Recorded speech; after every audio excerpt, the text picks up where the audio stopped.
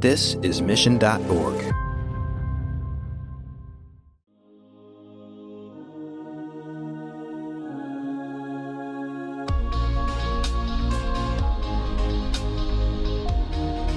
What Amobi does is really helps an advertiser, an agency, a marketer look at their video investments holistically. So all these things that they're buying in this bifurcated ecosystem, they can onboard it, all these supply spaces onto one platform and now understand it holistically. With so much fragmentation and complexity in our world today, the ability to step back and see the bigger picture is absolutely essential. Valerie Bashak, the head of growth at Amobi, talks to us today about why failure is a misused word and how learning from people that are both smart and good is so important. Listen to all of this and much more right here on Marketing Trends. I'm your host, Jeremy Bergeron, and I'm excited to take you on this ride with me today. Let's get into it.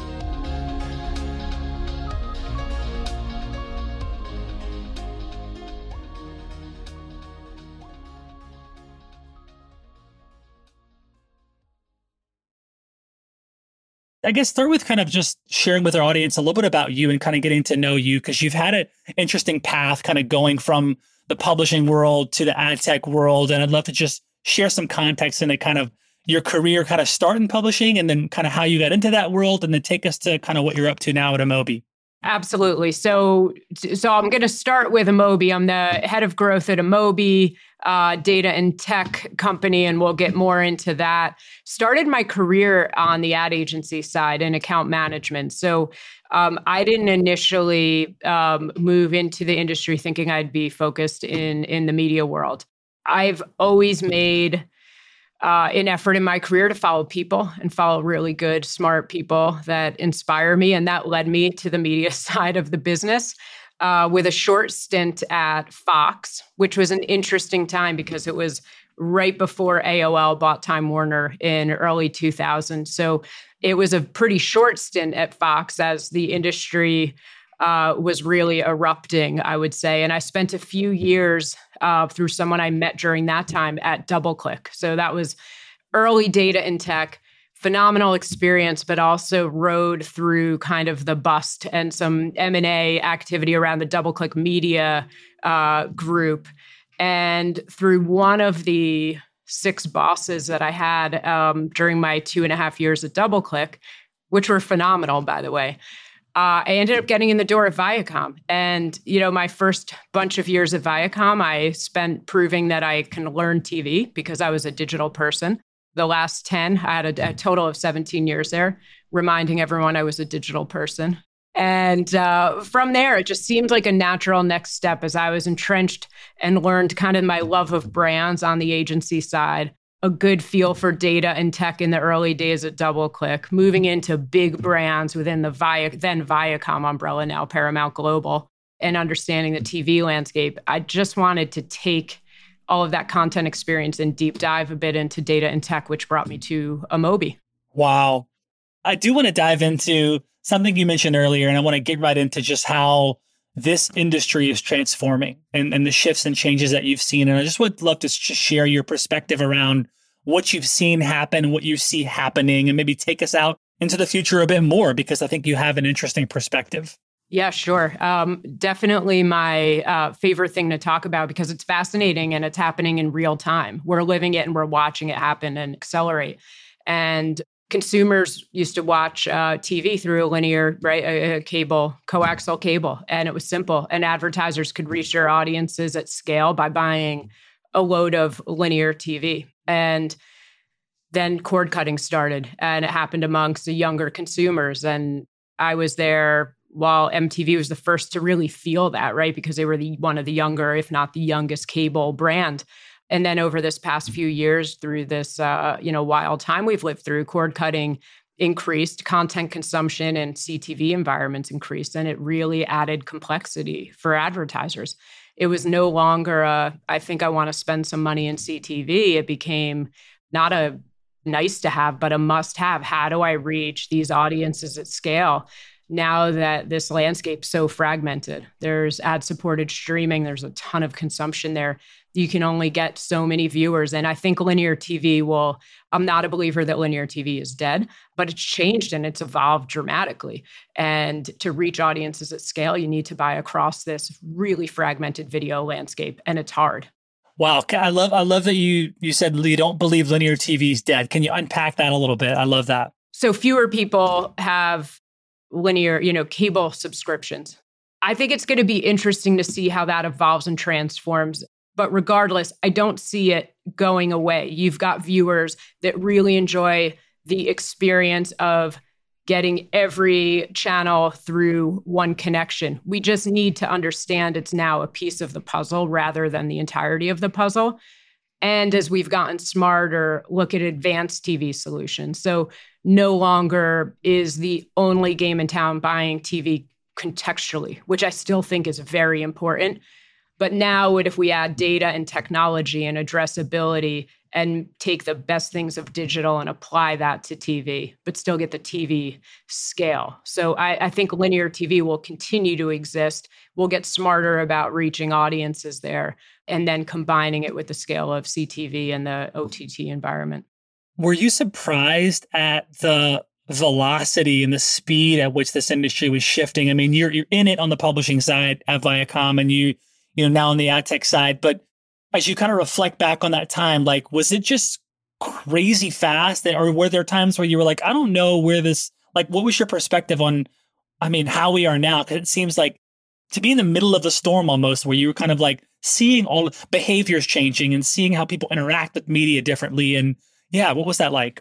It was interesting because in the early days, right, you knew that there were some subscribers. We bought Pluto pretty early on as part of the Viacom experience. And there were people that were really loyal Pluto viewers, and and Tubi was out there. But so there were points to these trends, but the velocity and the acceleration over COVID, in retrospect, sure, it makes a ton of sense that would have moved that fast. I mean, the amount of content we all consume has just grown exponentially.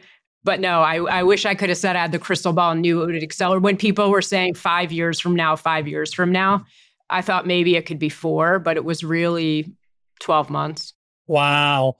Take us through the experience for you, being on the side of the business you're in now, just the past 2 years, like from the way the world, COVID, what did you notice about customer behavior and engagement and behavior and things like that?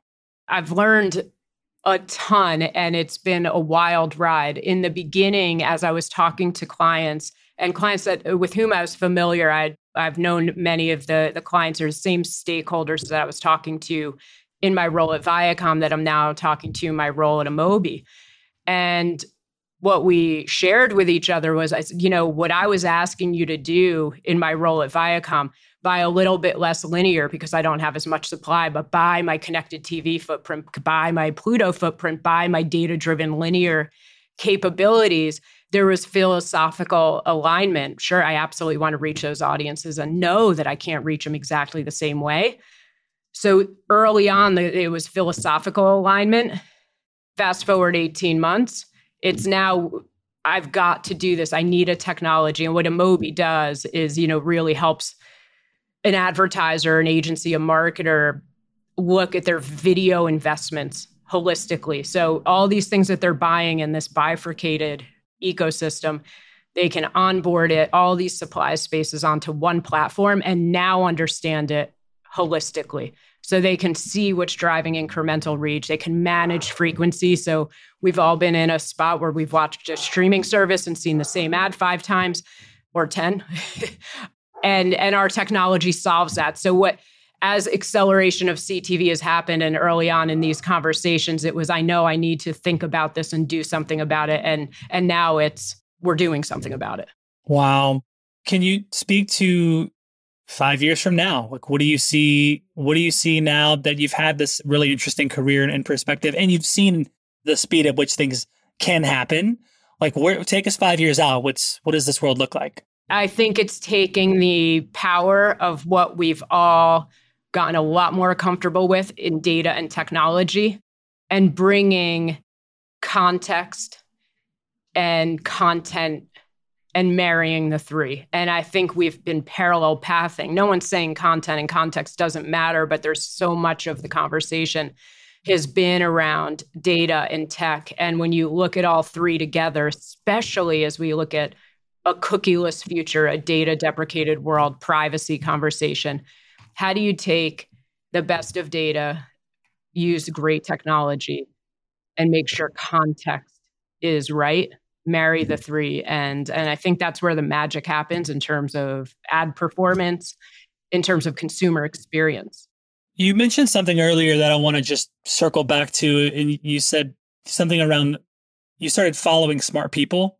I think you said something like that, right? And so I love that. And I think that's very interesting. And I'm just curious to kind of going back earlier in your career where you noticed okay, because I think it's one thing to work amongst brilliant people. I was at Google. I had some amazing people that I worked with, and it was awesome. And a lot of people didn't follow them necessarily, and some would. I get that, but I'm just curious. What are the things that you kind of latched onto and saw in people that you're like, wait a second, this person's sharp and smart, but what characteristics did they have that you said, wow, I'm not only gonna connect, I'm gonna follow, and I'm gonna go where the path that they're going down. What was that? What was that about? I followed good people that were also smart and people that inspired me, that I could learn from, that I could tell just cared about collaborative and success together, that had passion. And yeah, smart. It's pretty easy to find really smart people. Finding really smart people that you want to be in the weeds with and in the trenches with, that's a little more difficult. Now, I've been fortunate in my career. I guess I've called it right, and I've been around incredible people every step of the way. But yeah, I think it's empathic. I think it's passionate people. I think it's just good human beings. That's always served me well. And actually, I remember coming out of college, and I have a brother that's a couple years older than me and who's still a mentor and a source of wisdom at times, even though, he has a serious side to him. And I said, Ed, I've got 2 job offers. I've got one for $19,000, literally, and this other one for $23,000. And I mean, I've obviously, right, have to take that $23,000 job, right? $4,000 in that time. That's a high percentage of those numbers. And he said, no. He said, which people seemed better? Who were you inspired by? Who is your boss going to be? Those are the decisions you make. You don't make decisions based on money. He said, 10 years from now, talk to me. For now, you do not make decisions based on money. You just make decisions based on people and opportunity. Wow. Thanks, big bro. I appreciate that. That's awesome. What's your relationship like with failure? And I feel like in your career, you've been exposed to lots of roller coaster rides just in the industry itself. But, now kind of looking back and even today, what's your relationship with failure like today? Well, I think my relationship with failure, the word, is that I don't like the word failure because I think it very rarely applies. I think the only time it's true something is because I make tons of mistakes. And right, as a human being, we make tons of mistakes. I think the only failure is when you don't learn from your mistakes. So if I answer your question more along the lines of what kind of mistakes have I made, I've always been at really fast-paced environments. It's always seemed that it's been accelerated change, right? And which is funny because looking back, it was probably not so transformative in terms of the times, but I've never been in roles that haven't been fast-paced. And it's poised through chaos is one of the things I've learned. And it took a while, right? The first few times are either rumors about whether it's M&A or a volatility with an account that you're working on. Those things can rattle. I think it's more typical that those things rattle someone and distract them rather than continuing to be focused on kind of the job at hand and how can I get smarter and better. And I think those are mistakes that were repeated until you really learned how to digest. And now I would consider myself someone that's really good at poise through chaos. It's learned behavior. You're failing if you don't try new things. You're failing if you don't put yourself in situations where you're going to make mistakes, because if you don't learn if you don't. No, that's great. I love that. Tell us about a success that you're particularly proud of in your career to date and why it was a success. I could give you two things that stand out. I think one might be more interesting than the other. It depends on the perspective at the time. One's a little more human and one is driving a business forward. So in terms of driving a business forward, about 5 years into my tenure at Viacom, I had a new boss and he said to me, we call on investment teams, we call on ad agencies. We've never done a good job here of calling on clients directly. The industry was transforming. These clients directly, the advertisers, the brand managers that were spending millions of dollars with us, weren't typically part of the central to our conversations. He asked me to build a client-facing sales force for the first one in Viacom's history, and that was about all of the direction I got. It was, okay, well, how do I do this? Well, just pick 5 clients. Then just go for it and let's see if it has an impact on our success as a sales organization. I did that with complete lack of clarity, but I knew the mission. I understood the strategy. I believed in it, and it was successful quantitatively and qualitatively. And we rolled it out to 15 people and created this new role after about 18 months doing it on my own. And it still exists there. It's evolved a bit today. So that was fun, exciting. It was a really good experience in doing something with complete lack of clarity and succeeding and just communicating to make sure that I was driving towards the mission that, he envisioned. So. Wow. Do you have a military background? I don't. You don't? There's something about you that strikes me as someone who has this like this focus. Like, I feel like when I'm talking to you, like I'm talking to a sniper, like someone who has this interesting dance of like delaying gratification, like plays the long-term game, can really zero in, like just in hearing you share, it's like you're very, like even how you talk, it's like, it's focused, it's like precise, and it's like, it's spoken with intention. And so is there a connection to that? Like athletically, like, did you, like, I don't know. Like, I just feel like, I don't know. You have this a very cool focus to you, a cool, calm focus. And I'm just wondering where that comes from. Right. Some of it, I believe. So I don't know the answer. I did play sports growing up, pretty competitively, not through college.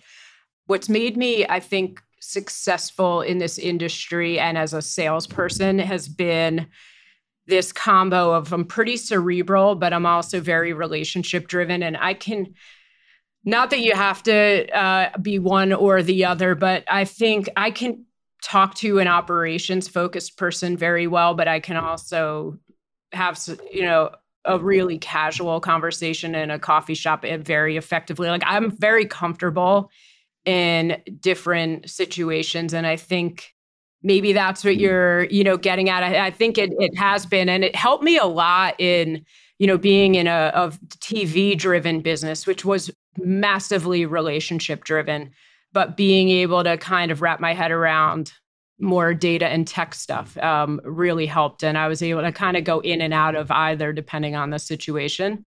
It's interesting. I talk to a lot of, marketing leaders, CMOs and modern day marketing leaders that really have this dance between the art and the science of being a marketing leader. And you very eloquently kind of said the same thing of just, you have this art and science to your approach to the world that you're in. It's like, you can get into the data, you appreciate that, but you can also get into the art of just connecting human to human. And those two obvious drivers I see now why you're at this really cool intersection at Amobi too. It makes perfect sense of being able to pull on both of those things, which I don't think everyone can do that well, certainly at leadership level like you. So that makes sense. That's cool. Cool. If you could restart your career from the beginning, what would you change? Yeah, I wouldn't change a thing. Even though I started in account management and pivoted, that was a great experience. I still keep in touch with people from those early jobs that we've never crossed paths professionally again. Yeah, and I would say that about life, not only professionally. I love that. I know. I can't read your mind, Valerie, but I knew you were going to say that. So tell us something that you had to learn very quickly, maybe at your career, but that you knew nothing about it before. You mentioned the Viacom example before. Is there anything else where you feel like you got thrown in to a world where you had to quickly learn something where you didn't have a lot of context on it?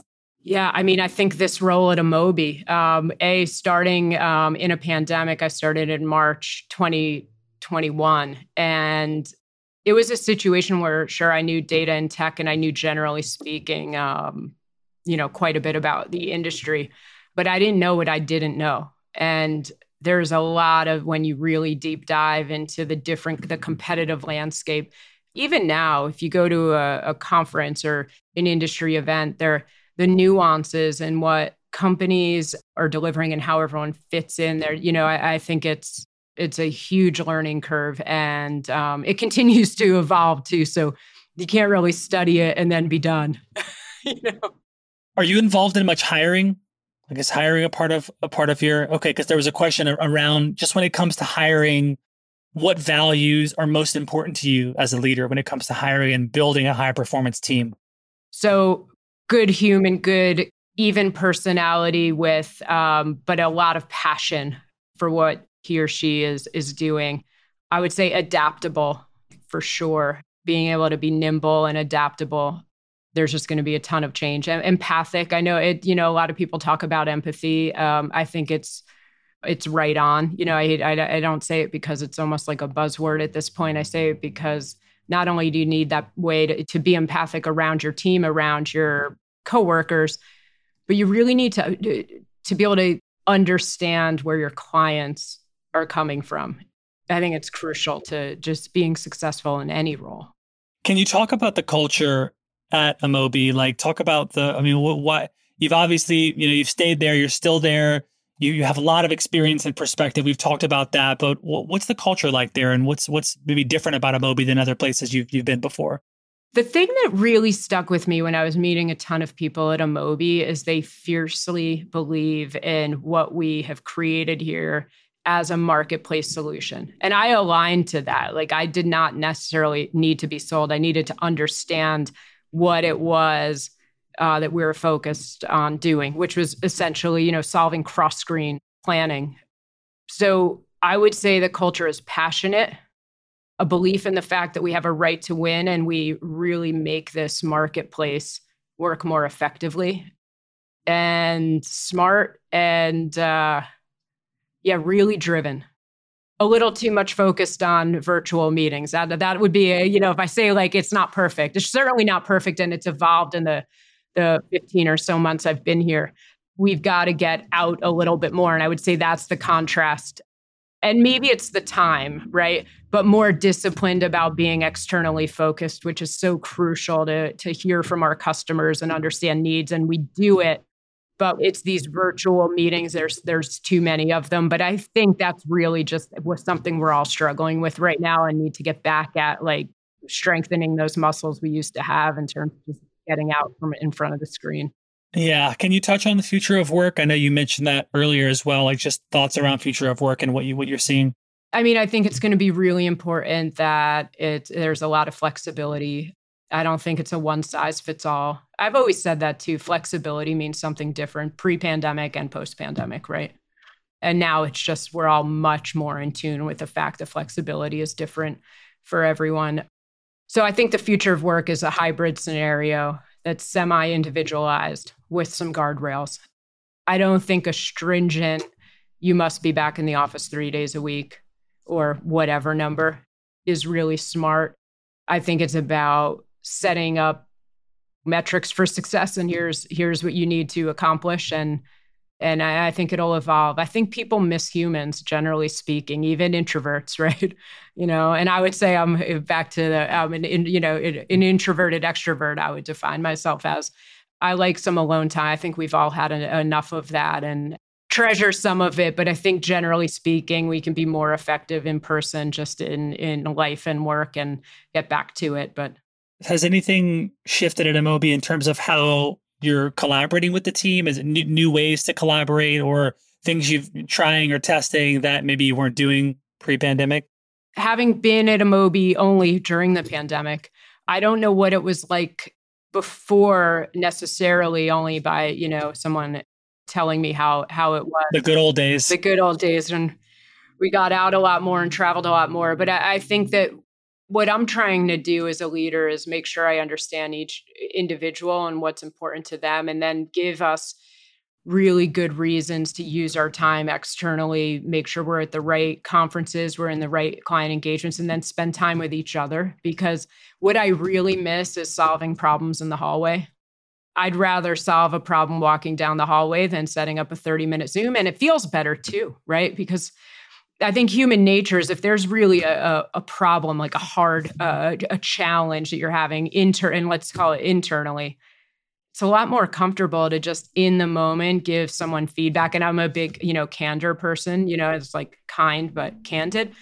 It's so much easier to give feedback in the moment and just grab someone and say, hey, like, let's do this in the hallway. When it's a structured, formal, virtual 30-minute Zoom, it feels different. Yeah.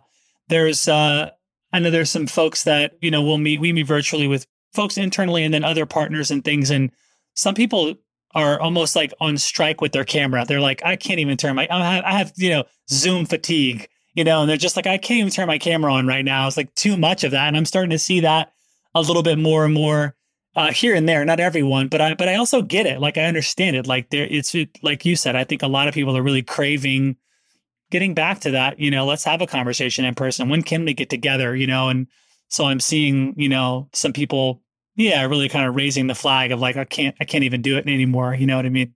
Yeah. And that's tough, Jeremy. Like I understand it, but I don't like it. The camera off. I think about how I'm presenting to a room of cameras off. It's not fun. I'm a camera on and, maybe moments, if I shut it off for a minute, if, my kids get home from school or whatever it is, because they won't come into my picture. Everyone else would be fine with them, coming up in the screen, but they're like, Mom, I won't even come near you if the camera's on. But so I shut it off for moments, but I'm a big camera on. I do get it. I just don't like it when there's a camera off. Do you have any comments on kind of shifting into being data first? And I'll kind of read this segment and just, if you have any perspective, share it.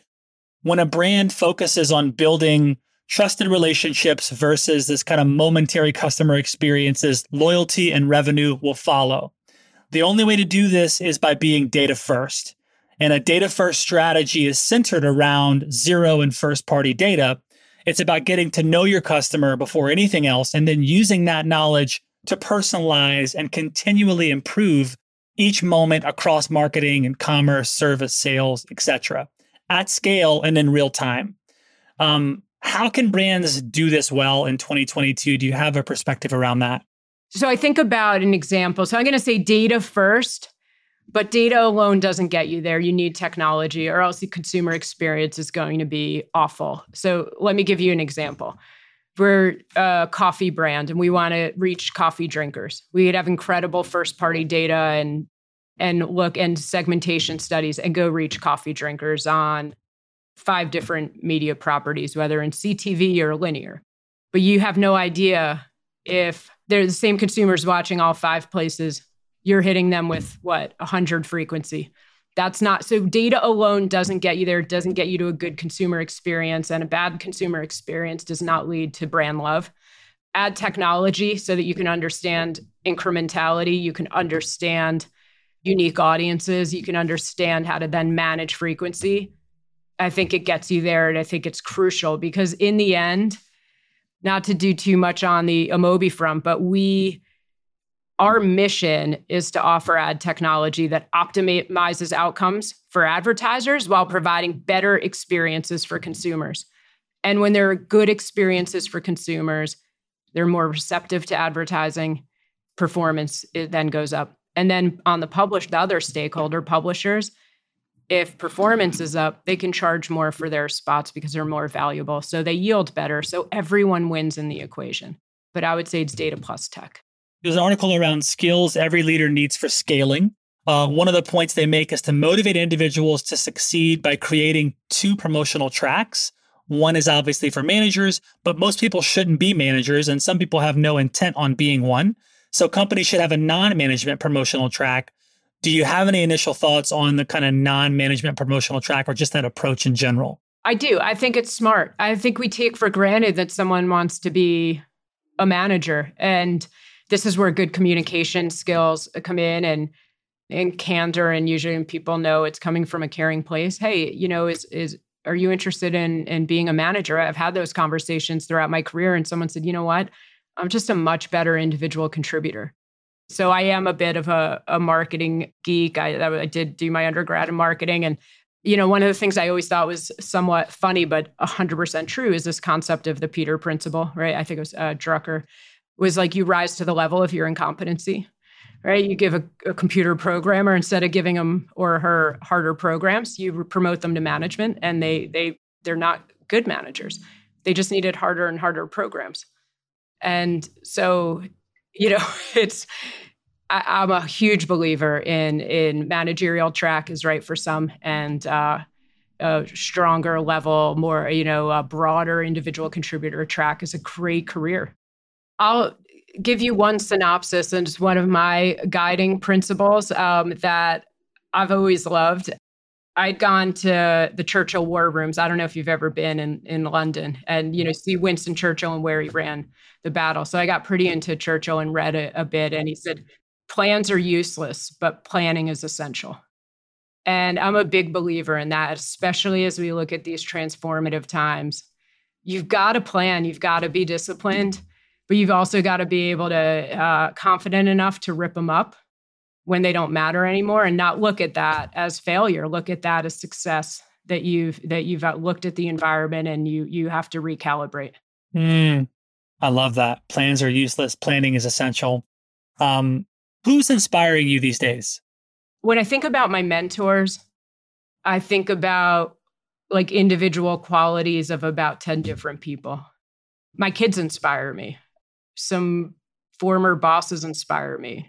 Some like Jill Ellis, a coach of the U.S. women's soccer team. I had the pleasure of interviewing her a couple years ago and spending quite a bit of time with her. She inspires me. She's phenomenal. And what she's done for gender equality and really pushing through in a really competitive sport and succeeding. So she inspires me. There are a list of people that really inspire me. I love that. It's awesome. Anyone like Churchill, like past leaders that also you want to note and mention that you really enjoyed learning about or that maybe inspired you? I thought Bob Iger's book was really good, really solid on leadership. I really enjoyed that. I think he's really inspiring in terms of what he accomplished. Awesome. Okay, great. Okay, this has been awesome. Thank you so much for being here. This is incredible. We'll get into the lightning round, but I just wanted to say thank you for taking the time to be on the show. You were an exceptional guest, first-time podcaster. You crushed it. So thanks for being there, Valerie. Thanks, Jeremy. It was a lot of fun. Indeed. Okay, so here's some fun questions here, and we'll wrap up. Before we start, I want to make a note to our sponsor, Salesforce. This podcast is brought to you by Salesforce. And when you think about Salesforce, do you think marketing and engagement being brought together? For those of you who want to learn more, head over to salesforce.com/marketing. And we have Valerie. Let's see, from Amobi. First question, Valerie. What do you love and appreciate about yourself? Sense of humor. Fantastic. What's your favorite day of the week? Saturday. Okay. And you're doing these correctly. Some people have really long answers. You're this lightning round. You're doing great. It's lightning. Okay. What's your favorite city in the U.S. besides the one you live in? Chicago for work, Santa Fe for leisure. Okay. I love Santa Fe. Would you rather be able to speak every language in the world or be able to talk to animals? Every language in the world, no doubt. Okay. Please fill in the blank. Something wise my elders taught me was? Health is the only thing that matters. The rest is BS. Oof, love that. Would you choose invisibility or super strength? I guess super strength. I don't know. I'd have to think about that one. If you weren't in the role you're in now, what would you be doing? Skiing a lot more. I just spoke to a CMO who loves skiing too, and I'm a big fan myself. So, okay, great. And then last question, what would you go back and whisper in the ear of your younger self about being a leader? You don't have to be loud and super extroverted to be a good leader.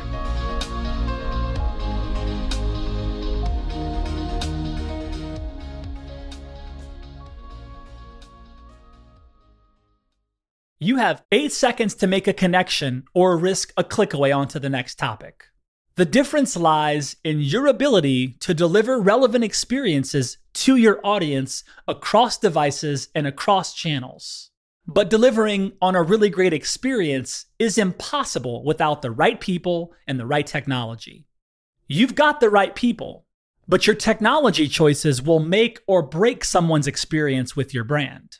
At the center of gravity of your digital experience, Brightspot Content Management System can deliver relevant content, personalized experiences, and cross-channel synergies to create unforgettable brand experiences, so you can be a bright spot in someone's day. Head over to brightspot.com/marketing trends to find out right now. From global crisis to hunger relief efforts, the messages you deliver save lives, inform important decision-making, and help keep communities safe and sound. The speed and scale of your content needs to be delivered faster and on a much larger scale.